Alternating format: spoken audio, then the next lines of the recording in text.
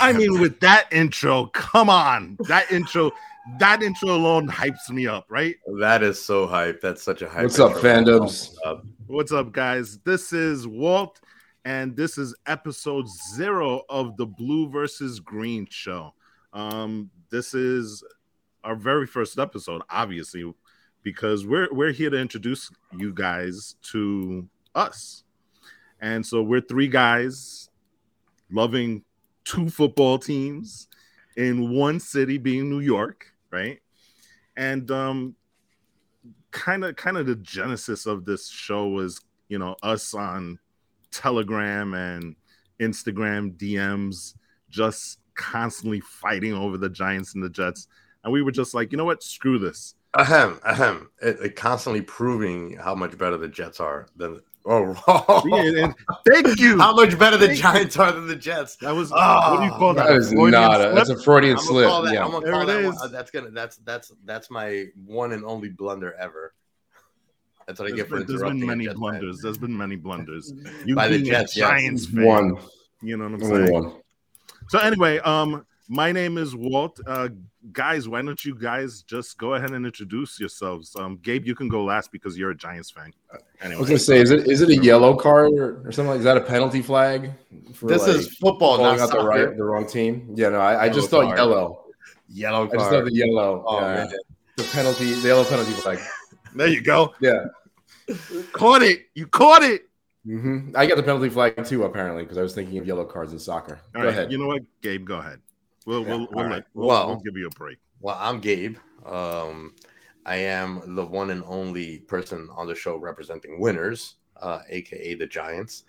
And it's cool to be here. It's awesome to kind of actually be on video with these guys.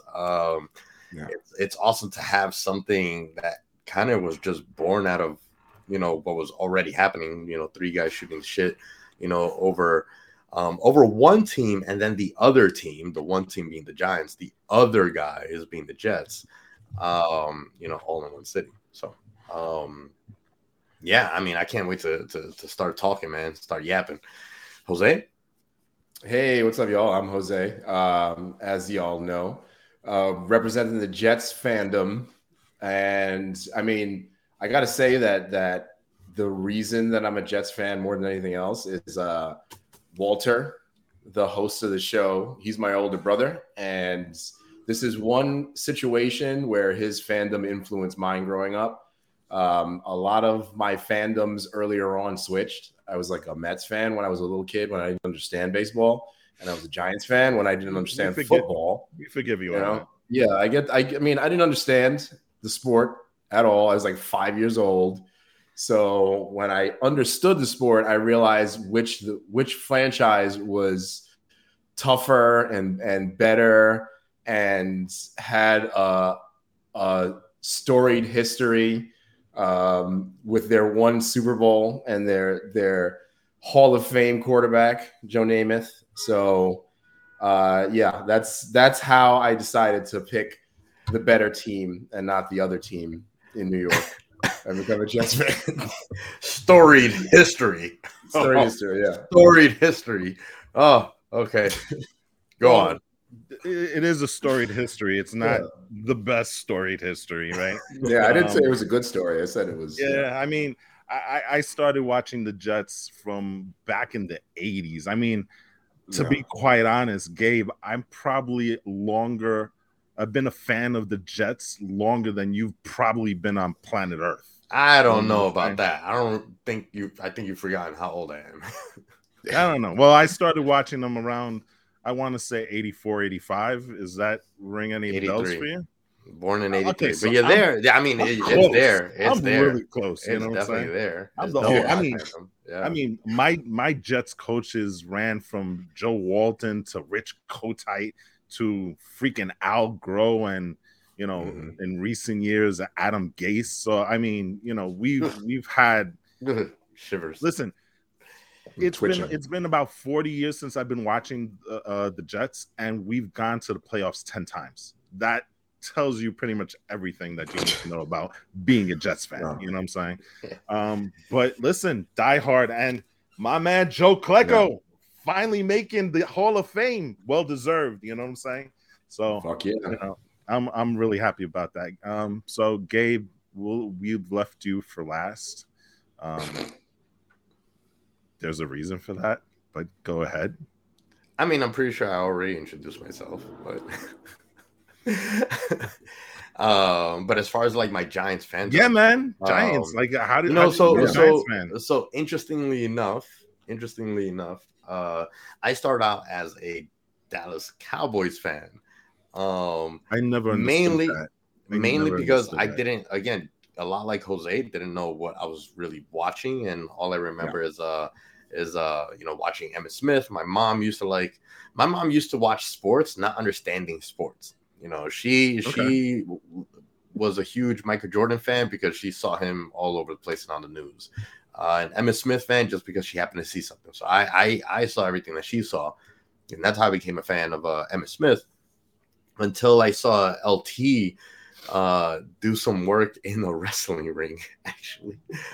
So when I saw LT do do a match with Bam Bam Bigelow in WWF, you know, kind of like, you know, the whole who's that thing, right? Yeah, like who's that, and just like what's this guy about and stuff, and then, you know, because of that, you're seeing a lot of like New York Giants highlights and everything. And then I was like, you know what, like let me start following a little bit more football. But I still wasn't a football fan. I was more a baseball and basketball fan until all the fanfare with Eli Manning coming on board, and everyone just hating on him from day one.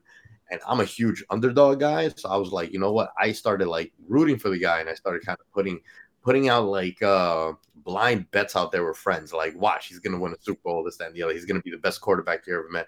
And because of saying that, now I had to back up my shit talk by actually watching the games and learning football and being a real fan. And, you know, I would say that, like, even though LT kind of had me watching some Giants games, Eli made me a Giants fan.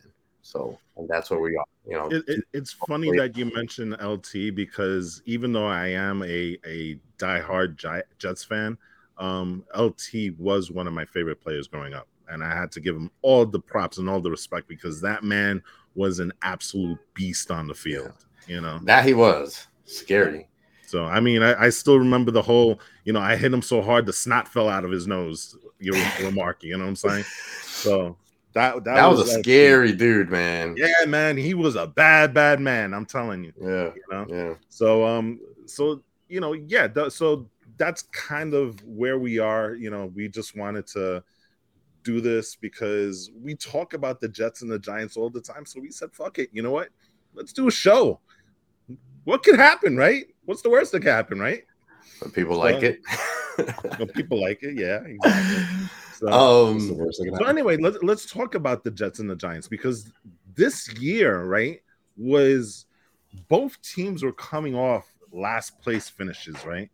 And I don't know what the level of expectation you guys had. I know as a Jets fan, and especially after that draft, I was like super excited, you know. Gabe, what about you? I mean, like, what was your expectation of the Giants coming in? Well, you know, I had already seen a lot of I had a lot of hopes already with Dable coming in. And it's Dable, right? Not Dayball. Dable. Yes. I believe. I know that he kind of made a point to correct people.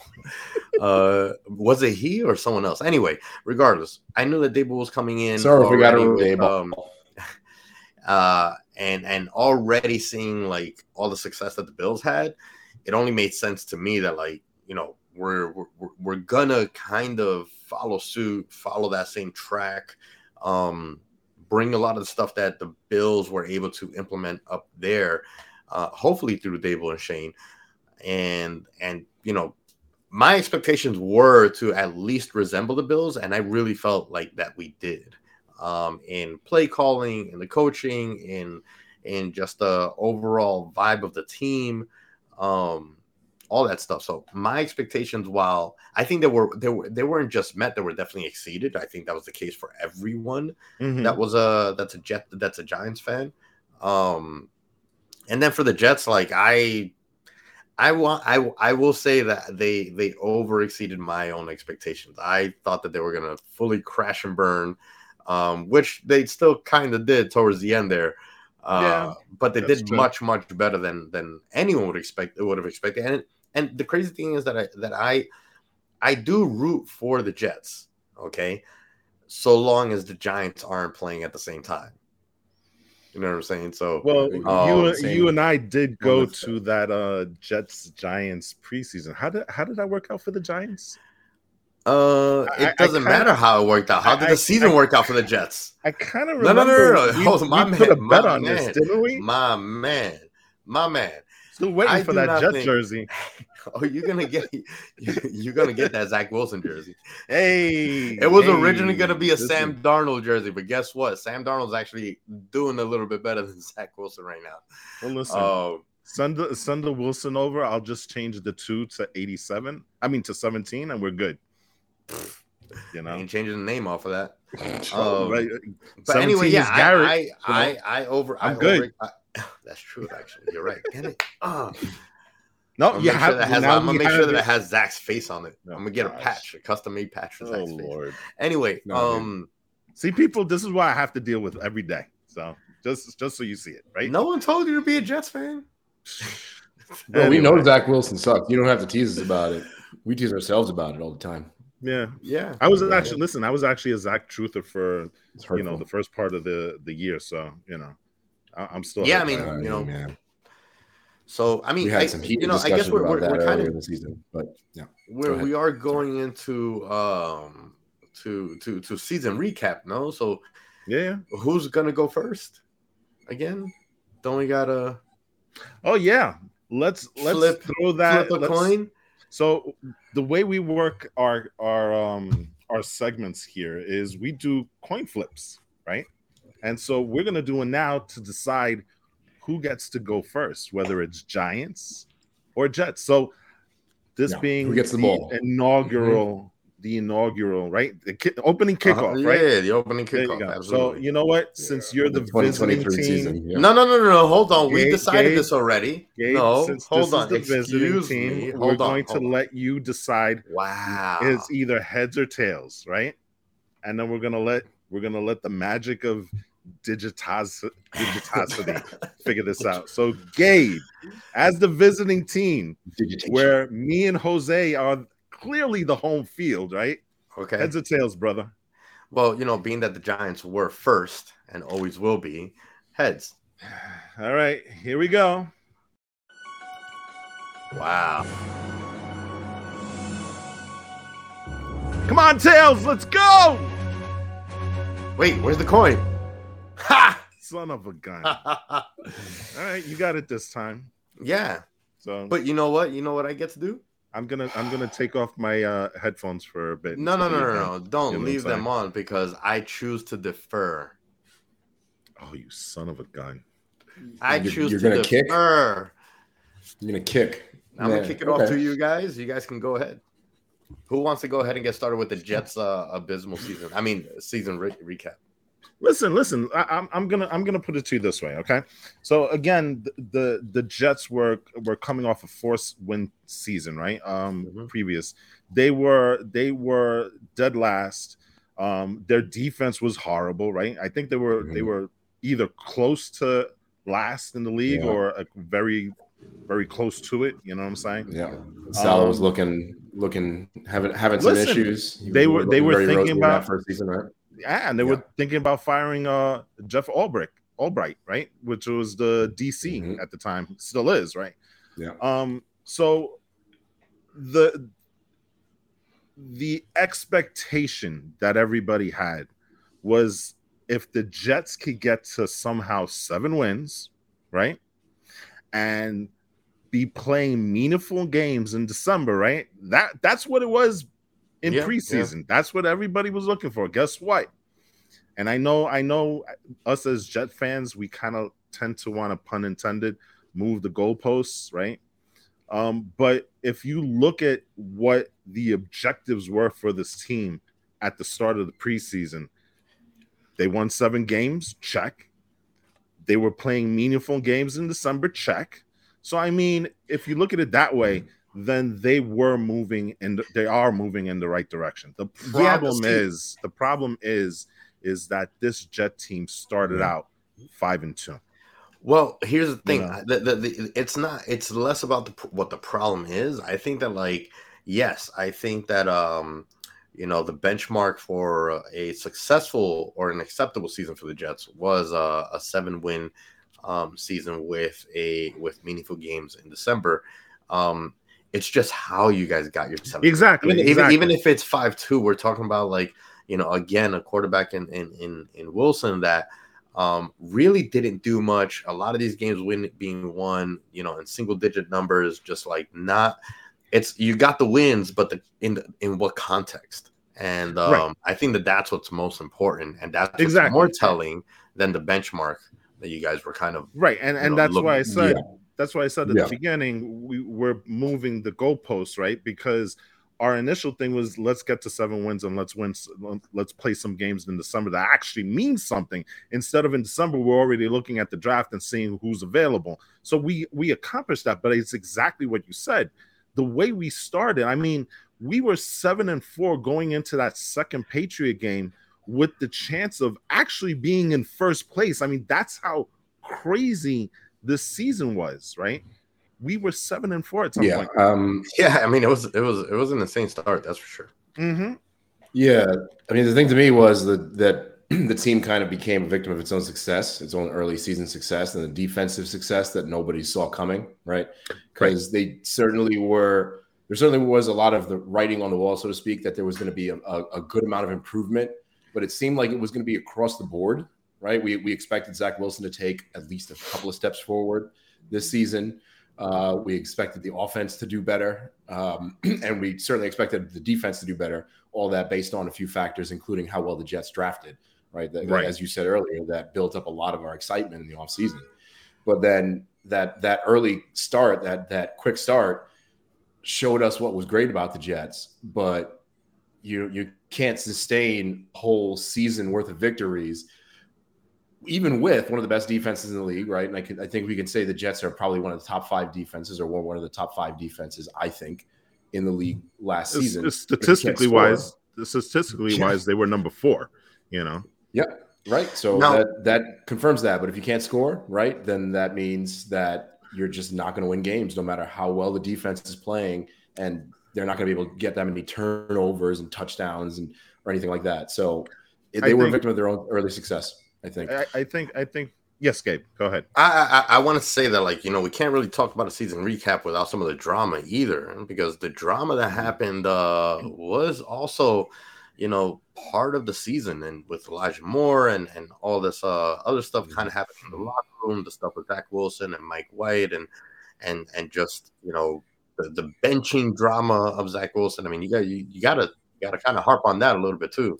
And we actually have a clip about that, but before I preface that, I just want to say to me, and this is just my personal opinion, there were 2 really critical points of the season where you saw that there were going to be issues, and I think the first one was the Bronco game where they were 5-2 going in there, and Breece Hall was en route to becoming a monster in this league. Yeah, and we lost in that game 2 guys that weren't on pace to make the Pro Bowl. That was Elijah Vera Tucker and Breece Hall. And I think that, to me, critically, was probably the biggest reason for the Jets' collapse, because really after that, they never really recovered. I mean, their record after that, if they were 5-2, they went 2-8 the rest of the way. You know what I'm saying? Because that was a big thing. If you can't score touchdowns in the air, if you can at least run the damn ball, then your defense can make something happen, as they did early on. That's a great point. Right. And Breece Hall probably was on his way to being the offensive rookie of the year. Absolutely. Absolutely. Able to grab that. Listen, Breece Hall missed all those games. Breece Hall missed all those games. He's still the rushing leader for 2022 for the Jets. I think he ran for like 463 yards at that point in the season. So, nobody passed him. So, but I think blessing in disguise, because without that injury, you don't have the actual answer that you needed this season, which is Zach Wilson your future? And I think that he's not, because like you just said, if you can't throw the ball, you have to be able to run it, and without having Breece Hall there and not being able to throw the ball at all, even if throwing the ball is your backup plan, it goes to show that he just really isn't the answer. And so that leads up to the second point, and I'm actually going to play a clip now, because that second critical point of the season to me was that second Patriot game. And I'm going to play this clip so you guys know exactly what I'm talking about. So let's roll that tape.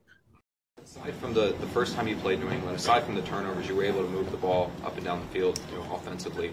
Why today did they dramatically change what they did from the first game to the second? No, it was the same. I mean, I think you got to put into account it's windy as hell out there too, guys. There's times where you can't just completely try and take these shots down the field. I mean, you can see how much it's moving out there. So, we were trying to establish the run game. Same with what the Patriots were trying to do as well. They're not out there chucking 30, 40-yard throws down the field either. It looked like CBS cameras caught Garrett and Denzel a little upset after a couple of the missed passes. Did they say anything to you, or have you talked to them on the sideline after that, or just heat of the moment? No, I mean, we're all close. We're all talking and communicating. I mean, there's stuff that, I want them to do different. I get frustrated as well. And then there's stuff that, I miss a throw high there, and they're frustrated as well. So, I mean, it goes both ways. This isn't anyone pointing fingers here. This is everybody, taking accountability here, and everyone's trying to get better. As an offense, though, I mean, when you guys are only able to score 3 points, the defense only lets up 3 points. I mean, do you feel like you let the defense down at all? No. Thank you. Room's open. Oof. I mean, dude, that to me was probably the point where he completely lost the team. Well, I mean, it was the point. He got benched right after. So didn't he? Yeah. Well, right after that, they got benched, though. Yes, he did. Yeah, it was right after that. Yeah, I mean, it's notable when you hear the quote again and again and again and again. You pick apart certain things that he said, and the line right before that is literally him talking about taking accountability. Yes, I was looking at accountability. Did you look up the definition of that word? Listen, that whole clip was just right full of him deflecting, because what was the first thing that he said? Guys, it's windy as hell out there. I'm sorry, but Mac Jones was playing the same game, and he was completing passes. I mean, I think they threw for 40 yards or something like that in that game. It's funny because he had said that they're not throwing the ball either. But I don't know what game he was looking at. That's the issue. He doesn't see anything. He doesn't pay attention to what's happening in front of him. I don't think he's that's playing the game. And he doesn't see it. I don't think that's the case. I think he does kind of see what's going on. I think the game is too fast for him. Clearly, I don't think it's gotten any slower. This is what we always see with these Jets quarterbacks, right? I think he sees what's going on. I think he saw what was going on even in that interview. I think I'm going to give him a little bit of the benefit of the doubt. I'm going to be honest with you, but I do want to talk about his scouting report from college, because I think that's going to be relevant here. I think a lot of this particular interview was nerves. He knew he was losing the team. He knew he was losing New York. He knew he was losing the fans and the media. I think a lot of that was in these responses. I'm not letting him off the hook. We definitely didn't let him off the hook when we heard that. We were incensed. But I think he kind of sees a little bit what's going on, and I think that ties into his scouting report. So let me see if I can grab that here for a second. I had the line, and I want to thank you, Gabe, for pointing this out. Let me see here. Where is this scouting report here? Sorry, gentlemen. I thought I had this pulled up. But let me keep going. But yeah, essentially, a lot of the scouting report was an issue with him not having the maturity, not getting the ball out quickly enough. Pick it up, and I'll have that ready in just a moment. But I mean, that's kind of what I think was going on in that interview, in my opinion. I mean, I think that the scouting report was dead on, and guys just kind of ignored. It's like you see this really, really beautiful car, but it comes with the Carfax, and it's there's the issue 1, 2, 3, 4, and 5, but it's a beautiful, beautiful red car, and you're like, you know what, I just want to drive this car. I'm gonna buy the car right off the lot. Yeah. And that's what Zach Wilson is. You guys have it in the scouting report, all the issues in the scouting report. And can I read it here? I have it. I have it in front of me here. Let me take a moment if I can to read it. Okay, so this is his NFL draft scouting report. Zach Wilson is a gunslinger QB who exploded during his third year as a starter at BYU. He has the arm talent to consistently make throws at all three levels from controlled settings and while off platform. He is a good athlete who shows the ability to create and ad-lib plays when initial reads are covered, which is coveted from the QB position in today's NFL. Wilson has the utmost confidence in his arm and is not scared to throw into tight windows, even downfield. He will still need to improve on his timing, ball security, and when to learn to tone down the aggression and be a quarterback instead of a thrower. His slight overall build is also something to note, as he won't be able to pull out a defender's grasp as easily in the NFL. Overall, Wilson is a legit franchise QB prospect who is add excitement and explosive plays to whatever offense he joins. There's some negatives here I want to mention very quickly also that are noted. Needs to be more consistent with his drop back timing. Has times he takes a couple of unnecessary bounces and hitches and needs to throw with anticipation. He ends up trying to overcompensate on this and will overstride and sail throws. This kind of contradicts what was said earlier, but confidence might lead him to try throws. Oh, no, this is exactly what they said earlier. Might lead him to try throws that he shouldn't in the NFL. And the last point I want to make here is ball security can be poor in the pocket, especially when looking to ad-lib on throws. Will carry the ball below his waist. Well, the good thing about Zach is that he didn't have ball security issues. So, he did have a couple of fumbles here and there, but for the most part, he was pretty good in terms of, handling the ball. The problem with him, and, it's kind of like what Gabe said. He was the shiny red car in the combine, and there is one throw that you can look at that everybody fell in love with, and that's the one where he rolled out to his left, threw across the shoulder, and dropped it into the breadbasket of the receiver at the combine, and everybody was wowed, and they should be, because that is a throw that there are very few quarterbacks in the league that can pull off, right? And he's done it on occasion during games. The problem is, and this is something that that Robert Saleh has said plenty of time in his press conferences.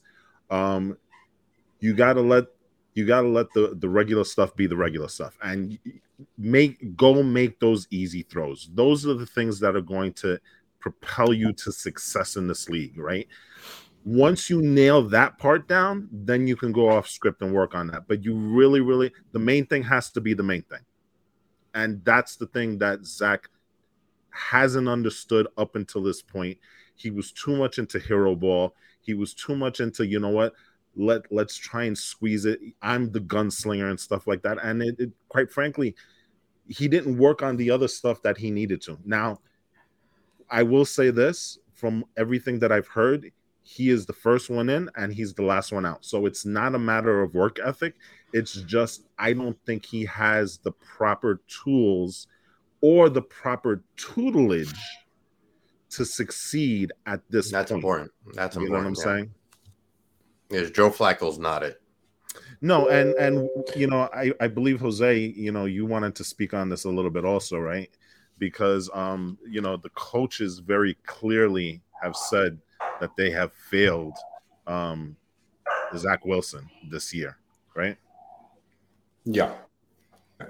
And so, I just want to mention one thing. I don't know if you want to go ahead and play this clip of that, but there's some star-crossed quality, unfortunately, to kind of what was going on this year, because if y'all recall, before the season started, the Jets had hired a completely different quarterback coach to develop Zach Wilson. And the coach, Greg Knapp, that they hired was killed in a bicycle accident. yes, So that is very, very true. That was something that I was remembering recently. So I don't know if you want to go ahead and play the clip with that. Yeah, let's play that clip right now. And I think we've lost Gabe, so hopefully by the time that we play this clip, he'll be back. So let's go ahead and play that clip with Mike LaFleur talking about Zach Wilson. With Zach, do you guys feel like you've failed him in developing him right now? Where do you feel like you're at? Yeah, there's still development to be had. through 2 years, we haven't done our job with him, right? There's a two-way street with it. The players got to meet you in the middle with it, but you want all these guys to play at their absolute best, and we all know that Zach and he hasn't played at his absolute best. He's shown spurts, he's shown the talent, but he's gonna. And it's like Solid, I know, said yesterday, through hell or high water, we're gonna work with him. At BYU, when we watch the tape and we all agree, I mean, he could sit in the pocket and hit his back foot and deliver the ball. He's shown that he's talented and he's smart and he's willing to work. So I do believe he's a scheme fit. I believe he's a scheme fit for a lot of different offenses. It kind of is what it is in 2023 now, I guess you could say. Like, people don't want to wait. They want the instant gratification of these rookies, these second-year guys to be superstars, and understandably so. I use the example of what's going on in Green Bay right now. Obviously, it was Brett Favre. Aaron sat for 5 years, and Jordan Love's kind of going through it right now. Just how much improvement he's had through 3 years, of sitting there watching Aaron going through the scout team and all that, and that was his path. Similar to Zach, in hindsight, it probably would have benefited, just to sit back and learn a little bit and watch a veteran and do it and just kind of grow, in this league, kind of in the back seat watching and getting better in practice and getting better in through scout team and all that. But again, that wasn't the course that we went. And from here, we got to pick it up. We got to pick up the scraps, and we're gonna have to look back and see, what. Not necessarily red flags, but what indicators were there that said it wasn't ready, And again, hindsight's 2020. It really doesn't matter, We just got to learn from it, and we will. Hey, we got Gabe back. Gabe was kind of like Aaron Rodgers. He wanted to miss the preseason, especially when it was talking about Jets. He was like, I've had enough. I wanted to go into my dark room when it came to any more Jets talk. Yeah, there you go. Your DMT or whatever the hell it is that he's on these days. Yeah, what do you guys think of LaFleur and his comments? Do you really think that he fell on the sword to kind of just take it for the team or look for a new job, as so to speak? I guess. Or what do you guys think of that whole fell on the sword?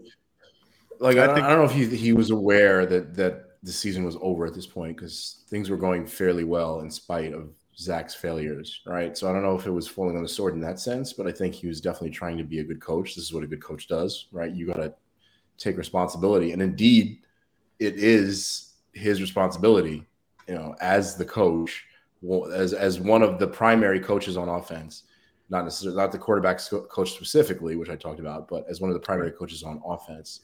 Didn't this happen at the end of the season though? Definitely failed. Interview. Yeah, this was toward the end. Yeah. This is where people were actually starting to make those calls to get rid of LaFleur and stuff. New York sports radio was all over it at this point. Yeah, I mean, he's basically admitting that I messed up and I probably should have not had him start.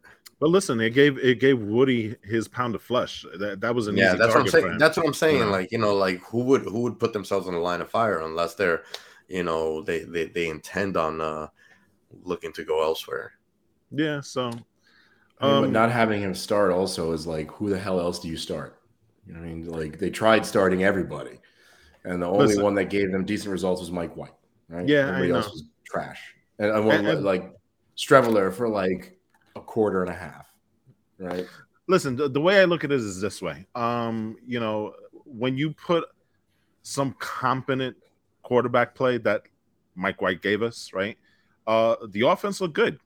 So I don't fully put it on LaFleur because I think he kind of realized as the season went on that Zach was kind of hamstringing his play calling. I mean, it literally got to the point, and I think this was reported a lot in New York sports media, where LaFleur literally was telling Zach one read and then run. Yeah. I mean, you can't run an offense if that's the way you're telling your quarterback, and if your quarterback can't process past that first read, there's no way you're gonna get any capable quarterback play at that point. And the interesting thing is, and this is something that kind of made the internet and all this stuff, if the Jets even had average quarterback play.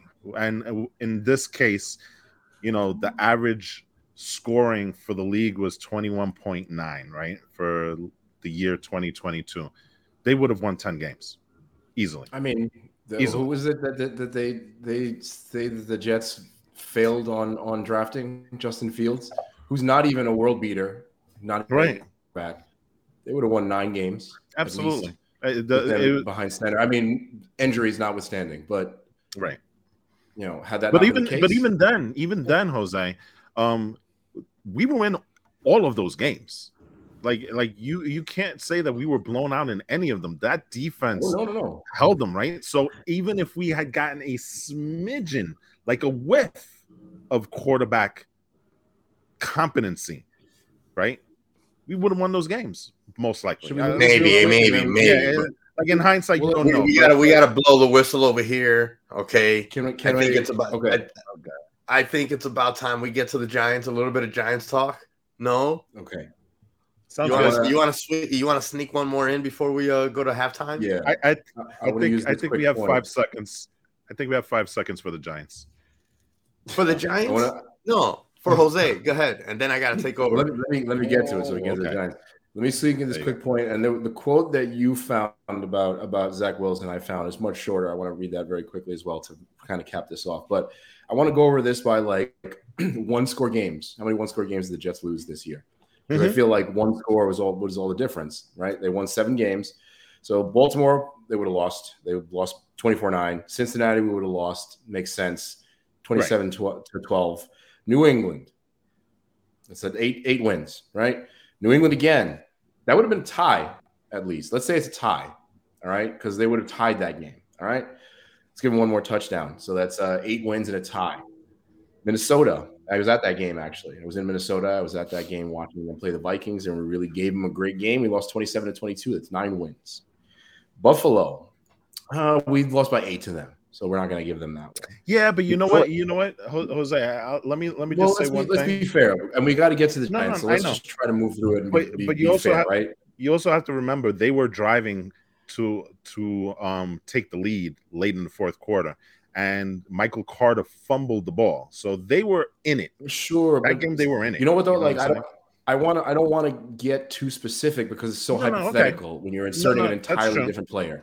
I'm not going to go to talk about specific plays because the entire game, the makeup of the entire game would have changed if Justin Fields were behind center. That play might have never happened. So I don't want to give that one to that. I was at 9 wins, right? Yep. Detroit. I was at that game. Detroit 20-17, 3 lost by 3. 10 wins. Jacksonville, we lost 19-3. Not happening. Seattle, 23-6. Not happening. Miami, 11-6. 12 wins. So we're talking 12. What is that? 12-4-1, right? Yeah. As a final record, if we hypothetically, 100% hypothetically, had a better quarterback that would have gotten us better results, right? Better than Zach Wilson, which was bottom of the barrel. And I'm going to read this quote, and then I'm going to let you go ahead and we're going to talk plenty of Giants very quickly, but this is Zach Wilson again. And this is what I think encapsulates it really well. And again, thank you, Gabe, for finding this. Ascending quarterback prospect who possesses the swagger and arm talent to create explosive plays inside and outside the pocket. The gunslinger mentality and improvised release points are clearly patterned off of one of its favorite players, Aaron Rodgers. However, his play is a little more reminiscent of a blend between Jake Plummer and Johnny Manziel coming out of college. As Manziel, too much of Wilson's schedule due to inconsistent anticipation and a desire to hit the big play.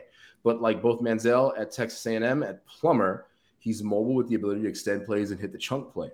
Wilson's sophomore year tape shows troubling decision-making, so NFL teams would need to balance his 2019 and 2020 production in the evaluation process. He put in a lot of work to get to this point and has the potential to become a good pro. However, he might need to play with a more disciplined approach to reach his ceiling. And that's that. And that's all she wrote. All right. Giant stuff. Let's go. Well, what did you guys think about the Giants this year? That's how I want to start off. Well, Jose had very, very high hopes. I predicted their wins. Yeah, you did. You predicted the Jets and the Giants wins. I did actually. Yeah, I actually thought, and that was 3 games. crazy. that was about 3 or 4 games in, though. To be fair, I didn't predict that at the beginning of the season, right? I think that was like week 3 or 4 when I was like, something like I think it was. I thought It wasn't the early on, start. though. It was early on, but it wasn't the start. It was early on. Yeah, you know. And like, what did I say? I said the Jets had a 9-win ceiling, and we're probably going to win 7. And I said the Giants had an 11-win ceiling, but we're probably going to win 9. So the Giants hit my ceiling, and the Jets hit my prediction. Let's put it that way, right? Yeah. I mean, the Giants were playing so well early on. The coaching was spot on. The play from Daniel Jones was consistent. Barkley was playing like Saquon Barkley. There's a reason you want to hold on to him right now. I was happy for the Giants. I don't know if we will. I don't know if you will. You probably won't for all intents and purposes right now. But I don't want to throw fire on your part of the segment. That's not my part of the segment. It's our show. I'm just the ambassador. Our conversation. You're the Giants ambassador, but I was proud of the Giants again as a Jets fan, as a former Giants fan from the Phil Simms days and the Lawrence Taylor days. I was happy for them, happy for the team that beat Tom Brady twice, and they did really, really well. So that's, I guess, what my take was early on.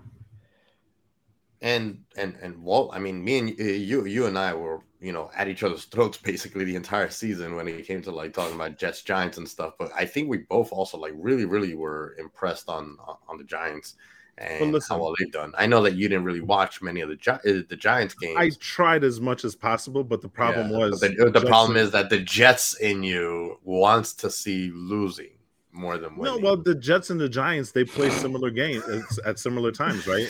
Right. East Coast football is always 1 o'clock. It's West Coast football that you get the 4 o'clock games, right? So that doesn't make any sense. It's never played. That's one of the gripes that I've had with the season is that like the Jets and Giants, they played at 1 o'clock at the same time so often this season that it just didn't make any sense, especially now that you have like even Saturday games. And it just, I don't understand. Like, I guess I do understand it. We're both like, sort of, we were bottom of the barrel. So it's like, hey, let's put these guys like on the corner. Nobody's really going to watch them. Nobody expected the Giants or the Jets to have a breakout season at all. But man, the Giants, I think a lot of the problems that we faced this year in terms of scheduling was because a lot of the teams that we played were East Coast teams, right? We didn't play a lot of West Coast football, so that's why the majority of the games were 1 o'clock games. So, right. So that's why I couldn't watch as much as possible, and I did watch some Giant games to be honest, but I couldn't watch as many as I wanted to. Just because, you know what, I'm always going to default to the Jets. Same right? thing. I didn't watch as much. I would go back and forth between the Giants and Jets when I had a chance. Most of the time, I'm listening to the games instead of watching them. But still, anyway, it was a nightmare for me. What I really want to talk about, is like Daniel Jones and, to me, over exceeding expectations. Especially because, like, I have been a defender of Daniel Jones since day one, just because I don't believe that you should judge a person before giving him a shot. Same as Zach Wilson. The difference is that, like, Daniel Jones, when he finally got a legitimate shot, he took it and ran with it. And even in the beginning of the season, literally, even in the beginning of the season, he was still having so many detractors. But mainly because there weren't the weapons that he needed. In a new coaching, new staff, new front office, they're still kind of getting to know everyone. They're still trying to kind of get their groove in and stuff. And before you kind of start like doing Hail Marys, you gotta kind of like ease your way in. And the way that Dable eased his way in was really, really relying on the run game. And Saquon, I think killed it, giving Daniel Jones and the team time to figure out how to gel. And I really think that they gelled at the end of the season. I do agree with that. And I think, one of the things that I marvel about the Giants, and that I've been more than complimentary about Brian Daboll. I mean, I think he was a fantastic coach. I said from the beginning that, he should have been coach of the year. He did get it, and well-deserved and stuff like that. And I think one of the things that he accomplished, that he realized early on, is that this offensive line that you guys have right now, and again, this is not a knock on the team, right? Because the team, quite frankly, it needs an infusion of talent on the roster. I think we can all agree on that, right? Yeah, absolutely. Absolutely. So I think one of the biggest things that Daboll did was recognize the fact that O-line was not going to win a lot of battles up front. And, he decided to make a shift. And this is something that I've heard a couple of people talk about, but he went to 11 personnel very early on, which in that case, it means you have one tight end, one running back, and you're rolling with 3 wide receivers, right? And what that did was it created zones for Saquon, because now, and especially with Jones and DJ, mm-hmm. another, and these are very subtle things that Daboll did, but it just shows you how good of a coach he is. He stopped with Daniel Jones throwing slants. Instead, it was more of a cross game for him. And that is super important, because you know what? That enables DJ to get that ball out really, really quick. You know what I'm saying? Or run it if he has to. Exactly. Yeah. So, I'm going to say the same thing. Mm-hmm. You have the recognition by Daboll here on what his talent was, and he beautifully put them in the best position to win. You know what I'm saying? Yeah. And so if there's an MVP, I'm not going to give it to DJ, and it's not a slight. Mm-hmm, Saquon, it's always Brian Daboll to me in this particular year, because what he did with this roster is amazing. Yeah, well, I mean, he's already got Coach of the Year, but let's play this little game real quick. If you had to give the MVP to a player on a player on the team, who would you give it to? On the Giants. It's the other Jones, not Mac, not the garbage Jones. DJ was fantastic. I just to very quickly jump off of Walt's point, and then Walt, you can answer. It was really fantastic how Daboll put his faith in DJ's legs this season, right? And in Saquon Barkley's legs, and in DJ's quick decision making on those, like you said, crossing patterns instead of slants, freeing him up to run. I mean, he had the 5th most yards of any quarterback rushing this season. And that includes names like Justin Fields, who was number 1, Lamar Jackson, Josh Allen, and Jalen Hurts. So on a list of elite running quarterbacks, all highly elite proven running quarterbacks. So I think that was fantastic decision making by Daboll, and I want to give him his flowers as well, like you did, Paul. But yeah, DJ for me is the player MVP on the Giants. Well, yeah, I mean, DJ really had to put the team on his back when he had to, and that's kind of the issue that I've been saying, all these years long, is that DJ doesn't have a choice but to play however he can play, and I think that this season he really showed, not only that he can continue improving always as a quarterback, but that he can lead these men, the G men, to victory, and we had our first playoff win in however many years since we had Eli on the team. So that was huge. It was really, really big, especially considering that it's Daboll's first year as a head coach, and winning that first playoff game. I mean, I don't know, I was so ecstatic, I watching that game. It was just so awesome, man. Feeling okay, the Giants are back. In a way, there's a lot of work that we have to do, but I do want to talk a little bit about Saquon. I think we have to, because for me, and again, it's not me hating on DJ. I believe that Saquon is really the MVP, because you know what, his ability to make that defense respect that running game kind of opened up things for DJ. You know what I'm saying? I gotta cut you off there. Because let me finish my point, because there was a point, and then I'll throw it back to you. Absolutely. But there was a point where Saquon wasn't playing that well, and the team kind of floundered in that middle toward the end. I mean, they started out, what was it? I think 7-2 and whatnot. And you had that little bump with Saquon, and the team struggled. You know what I'm saying? Right. Absolutely. So that's why I kind of give it to Saquon a little bit, because he opened up those possibilities for DJ. And listen, to DJ's credit, he took advantage, right? So again, I'm not I think it could have gone the other way. But that's why I say that, like, if DJ were hurt. No doubt. Those two were essential. I mean, if you take one or the other, we're not talking about the Giants in the playoffs. You know what I'm saying? So you're right. Those two guys were so super important to that team that if anything happened to one or the other, we're having a very different conversation right now. Right. But that's the thing. So this is what I wanted to go back to on that point is that, like, yes, Saquon made the defense respect his game, but then so did Jones. Jones's running game made him respect him. You know, they had to make their changes. They had to play zone different. They had to always be aware that Jones can run it. So he made them respect him just as much as Saquon made him respect him. No, so I don't disagree with that. Right. So I think that on those terms, they're equal. But then Jones still had to, like, find ways to make them win, even when his one and only good weapon wasn't working. And I think that the reason I give so much credit to Jones is because our really, really weak receiver team really got to develop themselves because of Jones. I think that Jones was able to throw some amazing passes, really kind of give these receivers confidence by putting the ball in their hands and showing them that they can catch it, that if they get themselves open, that DJ will put the ball in their hands. And without that, I think that you don't have anything.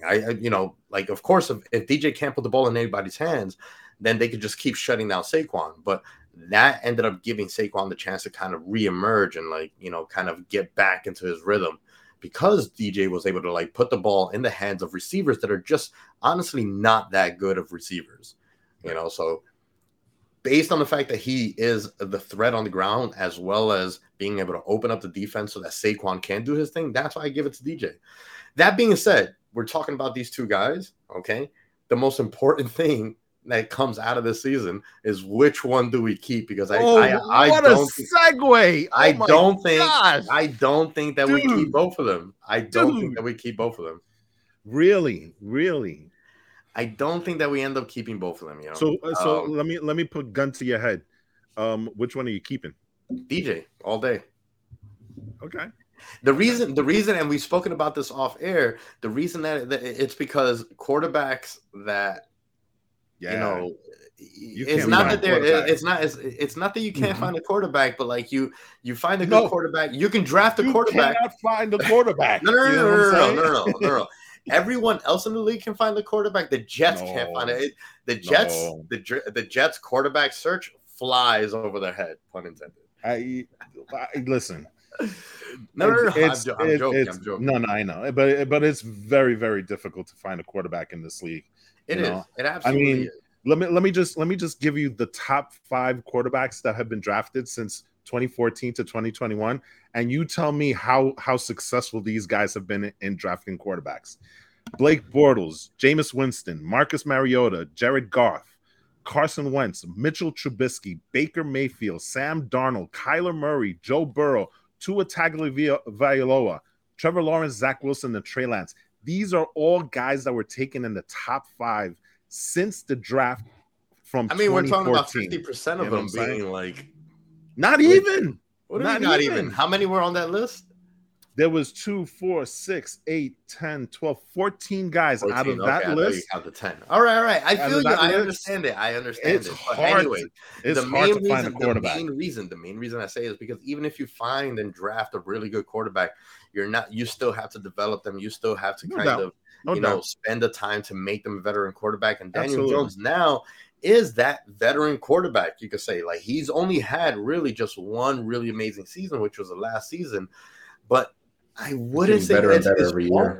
Yeah, I wouldn't say that's his fault. I do think that he has proven mettle now, and it's just a matter of putting weapons around him. What you can find and develop very easily is a running back.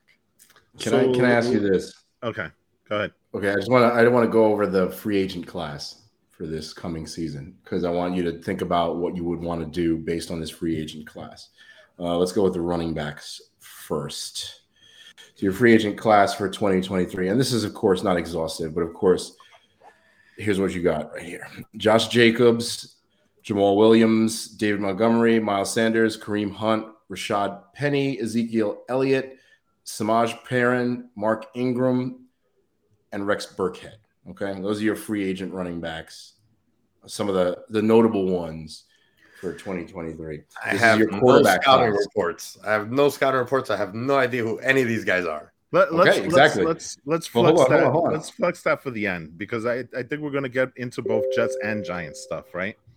Okay, but I just want to like at least mention this class here, okay, and then we can go with this for the end.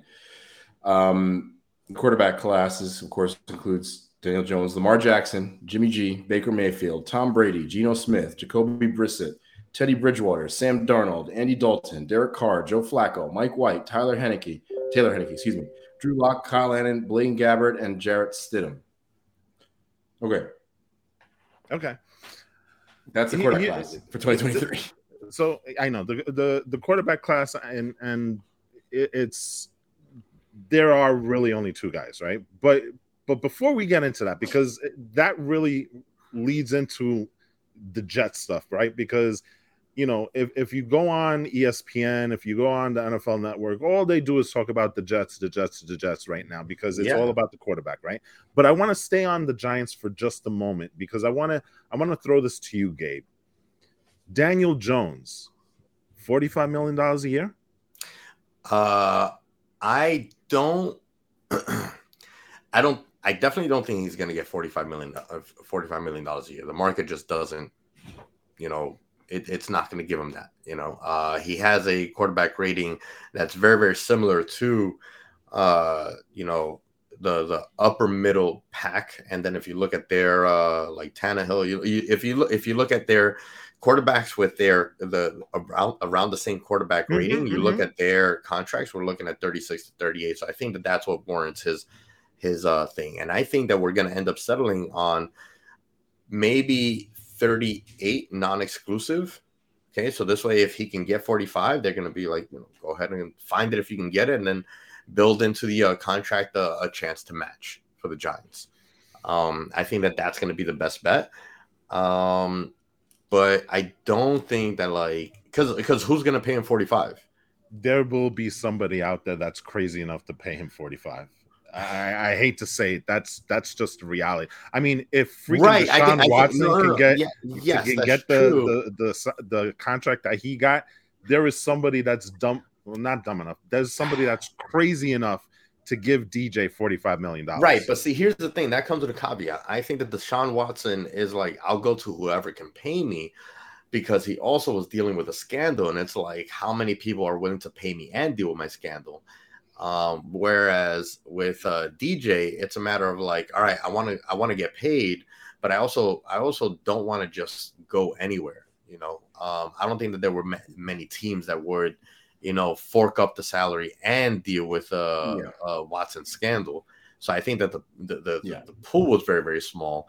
But on the other end of that, the pool is much bigger for DJ, but I don't think that anybody's going to be willing to compare him to Deshaun Watson either, though. So I think that like the best offer that he'll get, let's say he gets like 40 million from somewhere, under the rainbow. I don't know, but I still think that like if somebody offers him 40 million and the Giants offer him 38, I still think that he takes 38.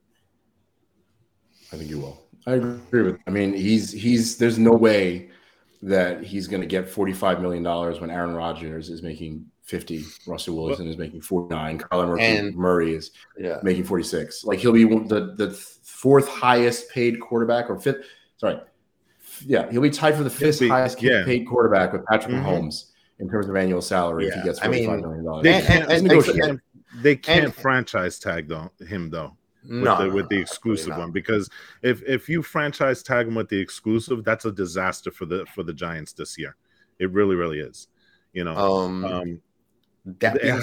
has to go non-exclusive. If you that absolutely does. Now, here's the other thing too, though. Like I want to talk about Saquon and why I think that we don't keep him as much as I really feel like we should, just from like a fan perspective. But the reason I don't think that we keep him is because he does have a lot of value to be able to kind of like send them away, and we can just build off of the draft, in free agency and stuff. that's going to be a lot cheaper considering how bad our cap is. The priority is to get DJ. There is part of me that feels that the reason they haven't signed DJ is because they are trying to negotiate with both of them at the same time. Like, how can we keep these two on the team? Otherwise, if they really were already intending on like not signing Saquon, then I think they would have already made the deal with DJ. And that's just how I feel, But those are really the only two things that matter when it comes to the Giants and off season. I mean, obviously, like, when it comes to draft and free agency, we got to satisfy the things that are most important. I think that it's time that we do get a chance to talk about, like, off season needs for both teams. Yeah. We still haven't even gotten to the quarterback situation for the Jets. We're going to talk about the quarterback situation is the offseason situation. Crazy, right? The quarterback situation for the Jets is the offseason. But the for the Giants, we need to still tighten up the O-line. I think that if we can get like one more good solid receiver, that would be really good. I think that the receivers that we have showed some really good promise, and I would rather focus on O-line protection and more another running back, obviously, if we're not going to have Saquon. And then and that's it, really. That's it. It's get DJ, probably get rid of Saquon, focus on building the O-line, get yourself one or two wide receivers, and build on the and obviously like replace Saquon, which I don't know how exactly they're going to do that, but maybe it's going to be the Giants' first pick. Will be either. I think it's going to be. If we don't keep Saquon, it's probably going to be a running back. Otherwise it's going to be a receiver. I think you guys also have to focus on the defense. I think primarily linebacker also, because your actually defense, I'm pretty happy with our defense. Really? Yeah, I'm pretty happy with our defense. 25th in the league. You're happy with that? I think you got to build that defense because. You give DJ weapons, but if he's losing 31-27 every game, what are you working towards? I don't. Especially when you're looking at a team that can run the ball. Yeah. But I also don't. I think that like those numbers aren't really, telling the entire tale of the season. I don't think that we had many blowout games. I don't think that we had like games where people were like racking up points on us, except for these stupid birds down in Philly. But outside of that, like I think that our games were a little bit pretty well contested. I think I'm not saying that we don't need to build on the defense. I just think that priority wise, I think that the O-line is more important. Especially considering that like if we're gonna put all our chips on DJ, we need to protect him. Thankfully he didn't like get hurt. The season and stuff. He didn't really miss time. He sat out a few snaps and stuff. But he started every game, and so if we can protect him more, not only does it give him more chance to shine, by being able to hit new targets, but it's just going to protect our, the investment that they're going to put in. They're not going to pay DJ X amount of dollars and not invest in protecting him either. Right. So, well, that being said, let's get into the Jets, and really.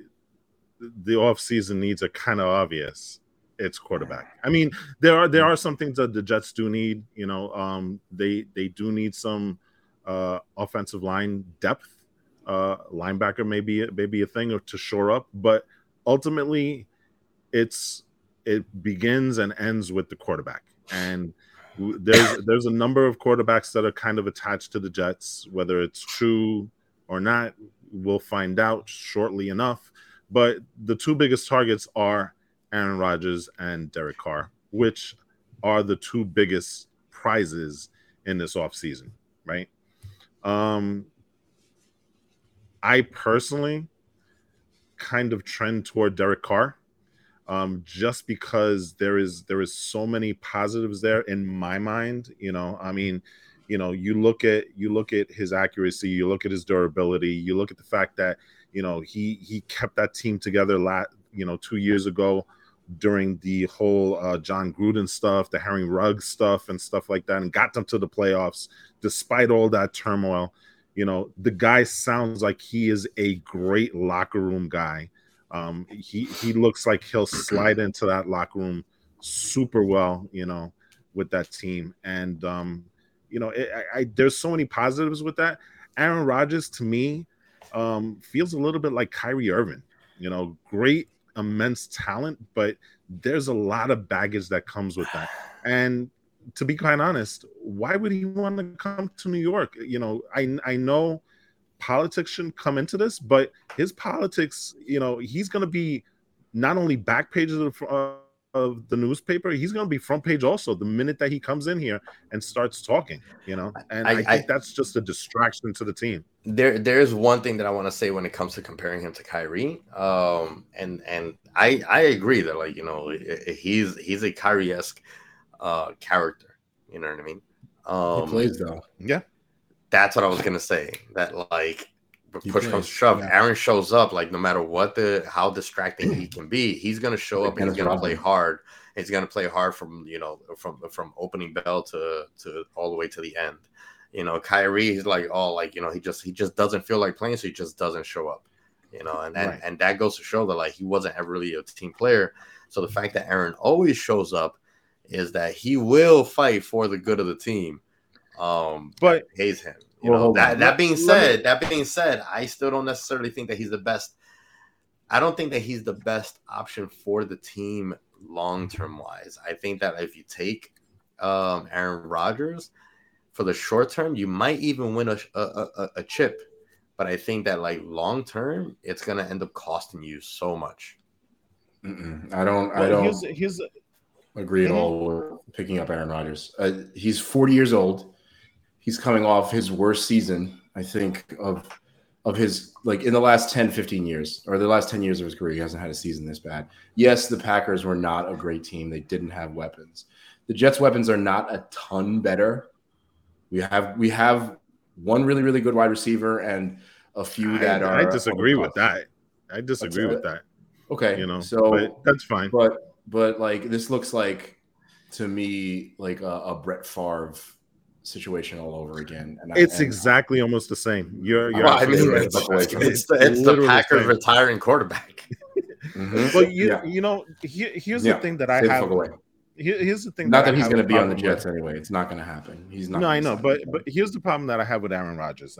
And listen, if it's just football, then Aaron Rodgers coming here makes sense, especially if the team is still all in on Zach, right?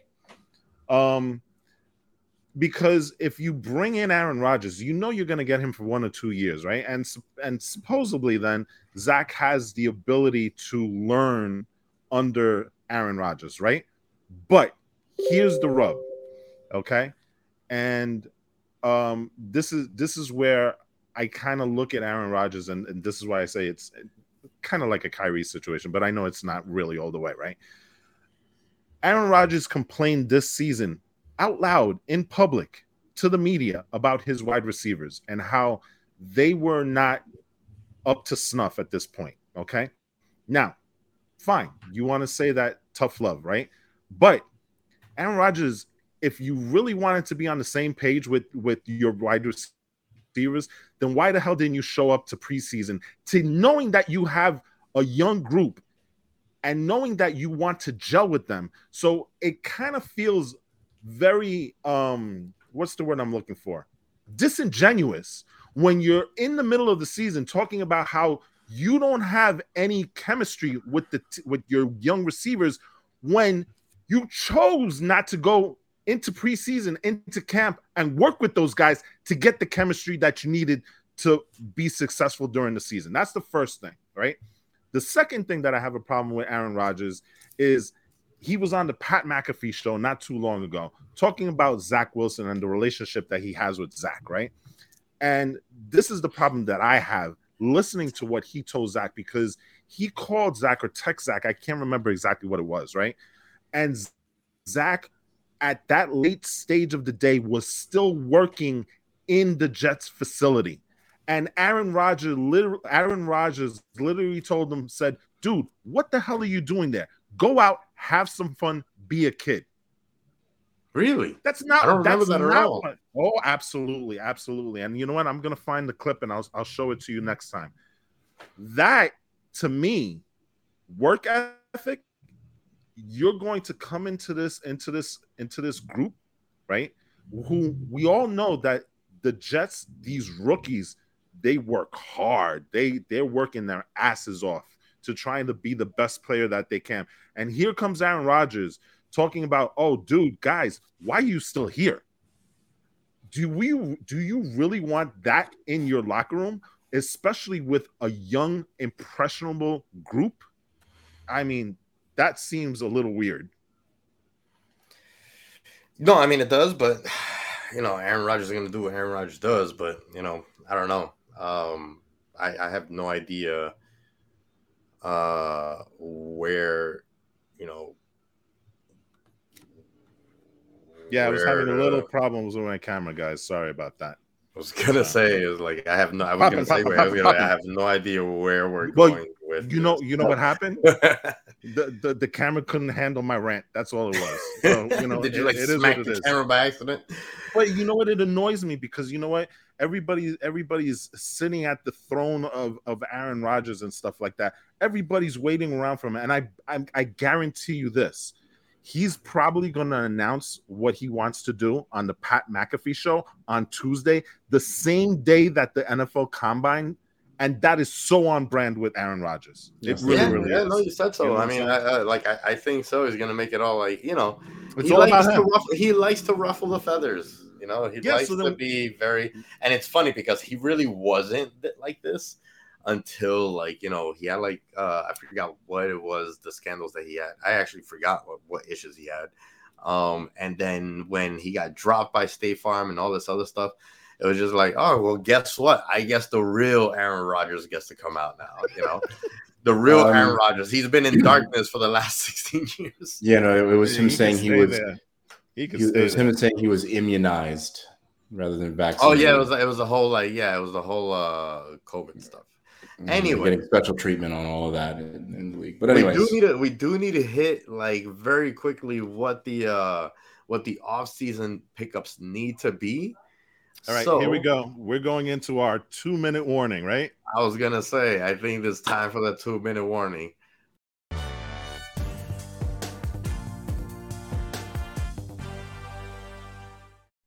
That's the one thing I'm gonna miss about Brady. Oh God! As a Jet fan, I'm glad he's gone, but Brady is the author of so many memes. He is. I mean, when you've been in the league, when you don't want to leave the league, you're gonna be part of a lot of memes. Dude is kind of awkward all the time, though, right? He is. He can be very, very awkward all the time. So I don't know. Well, it's going to be me rooting for the Mannings over Brady again once he retires. Anyway, so there you go. So 2-minute warning. Each host gets 2 minutes to give us their thoughts, and the topic of the show, or for the 2-minute warning, is off-season, necessities. Who wants to go first? It'll be relatively quick for me, I think, because I don't think the Jets genuinely need a ton on either side of the ball necessarily. To clarify, there is a larger separation of talent between the Packers wide receivers and the Jets wide receivers than I stated earlier, but I don't really think they need to make a pickup there, right? I don't think they need to get any more wide receivers. I think the tight end situation is pretty good. They have 2 solid tight ends that can block and catch, and they've kind of played well in different halves of the season, right? We had one tight end play well for the first half and one tight end play well for the second half. Our offensive line was really solid. Injuries just kind of messed things up there, right? Our running game is solid. We had a Rookie of the Year candidate, and we had a lot of great runners behind him that just weren't able to carry the load primarily, but could be great secondary runners on the team. Defense, I mean, definitely don't need anything in the secondary. On the defensive line, again, I don't think there's any huge needs. Maybe with the linebacker core, although again, we have some really, really solid linebackers, some possible Pro Bowl, Hall of Fame caliber linebackers in the future. Right now, that are young on this team, that's really, really great. And obviously, we talked about it. The only pressing need the Jets have is quarterback. Yeah. And we said that they could be an 11-win team off of just what they did, an 11-win team off of just what happened this season. Our level was it 11-5-1? Was the final record that we came up with. That's your 2 minutes. Quarterback. Next up, Walt, my man. 2 All right. minutes are on the clock and go. Like I said, it begins and ends with the quarterback. Is it going to be Aaron Rodgers? Is it going to be Derek Carr? I think for the Jets to win the offseason, they have to come away with one of those two guys. If we're talking about going into the next season with either Baker Mayfield, Jimmy Garoppolo, who I believe as talented as he may be, I think he's a product of the system that Kyle Shanahan runs over in San Francisco.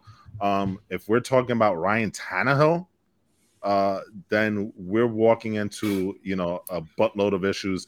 And you know what? Both Joe Douglas and Robert Saleh are on notice because you were the ones that said we are going to get a veteran quarterback. To me, there's nobody else except Aaron Rodgers and Derek Carr. And obviously, I want Derek Carr here because I think he fits way better than Aaron Rodgers does. Aside from that, maybe linebackers, maybe some depth on that offensive line. But really, and I don't want to make it sound like we're one player away. We're not, but we are one player away from being a very good playoff team. We are a couple of players away from being a possible Super Bowl contender. Anything on the Giants? The Giants, listen, I think they do need to fix that defense. I think they do need to upgrade their level of talent overall. Wide receivers are a must. And I think DJ has to be your number one target. I would like to have Saquon back here because I think he's a very interesting dynamic with that team. And listen, Saquon is a singular talent. You can't replace him that easily. You can replace some of that, but not all of it. So I think that's where it's with the Giants. I like this horn. Which one is that one? I didn't say anything about the Giants. Quick thing I want to say is that they were 31st in interceptions. Defense has to improve.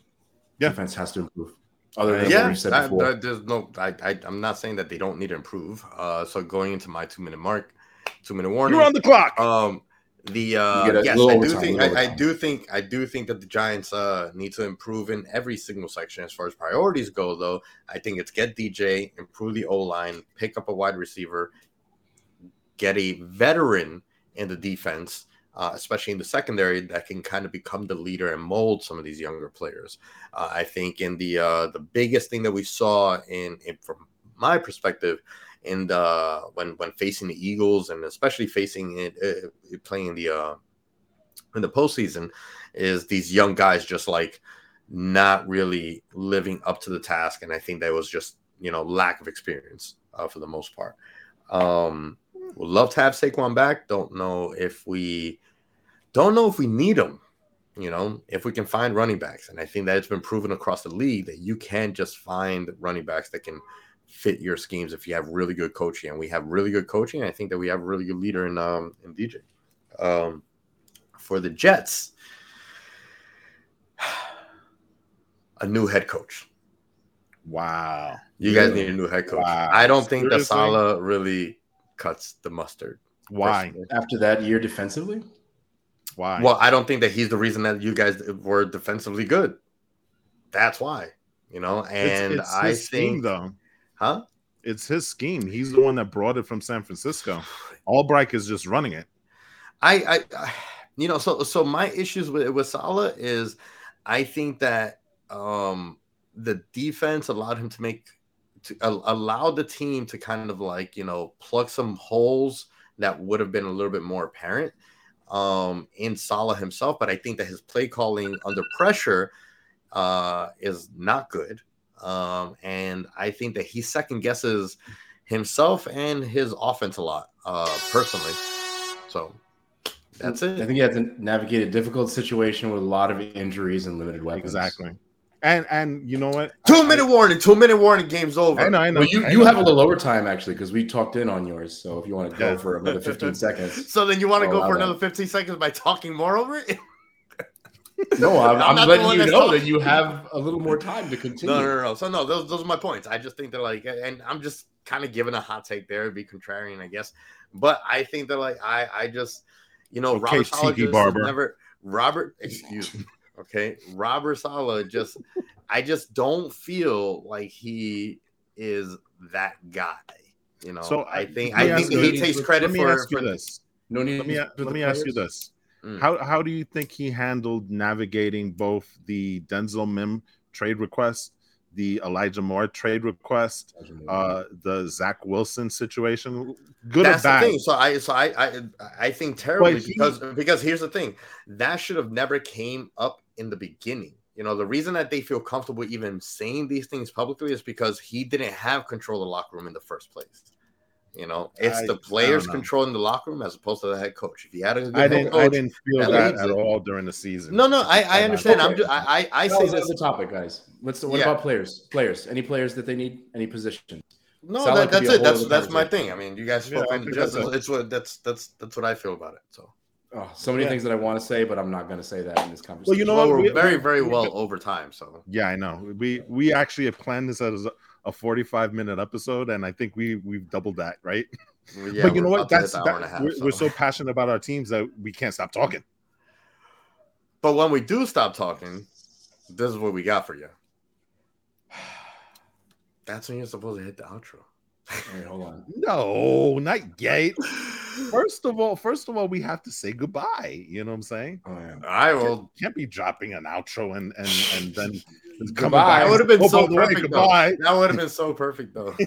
Well, listen, I think we're gonna come back. We're probably gonna have an emergency episode if and when the Jets do decide to get a quarterback, and if and when DJ and Saquon actually sign with the Giants. That's a big news. But basically, what we're looking at is we're probably gonna have another episode aside from that. Once we hit the draft, and then once free agency kind of starts shaping up. And then the plan is we are going to be all in starting the preseason into the lead up going into the season, and then we are just going to go ham with we'll see you there every week with them. So definitely please make sure to subscribe and hit that little notification bell, because when we come back, y'all need to be notified. You know what I'm saying? Yeah. And definitely tell everybody if you like what we did. Listen, I want to thank you for joining us. And as always, go Giants and go Jets.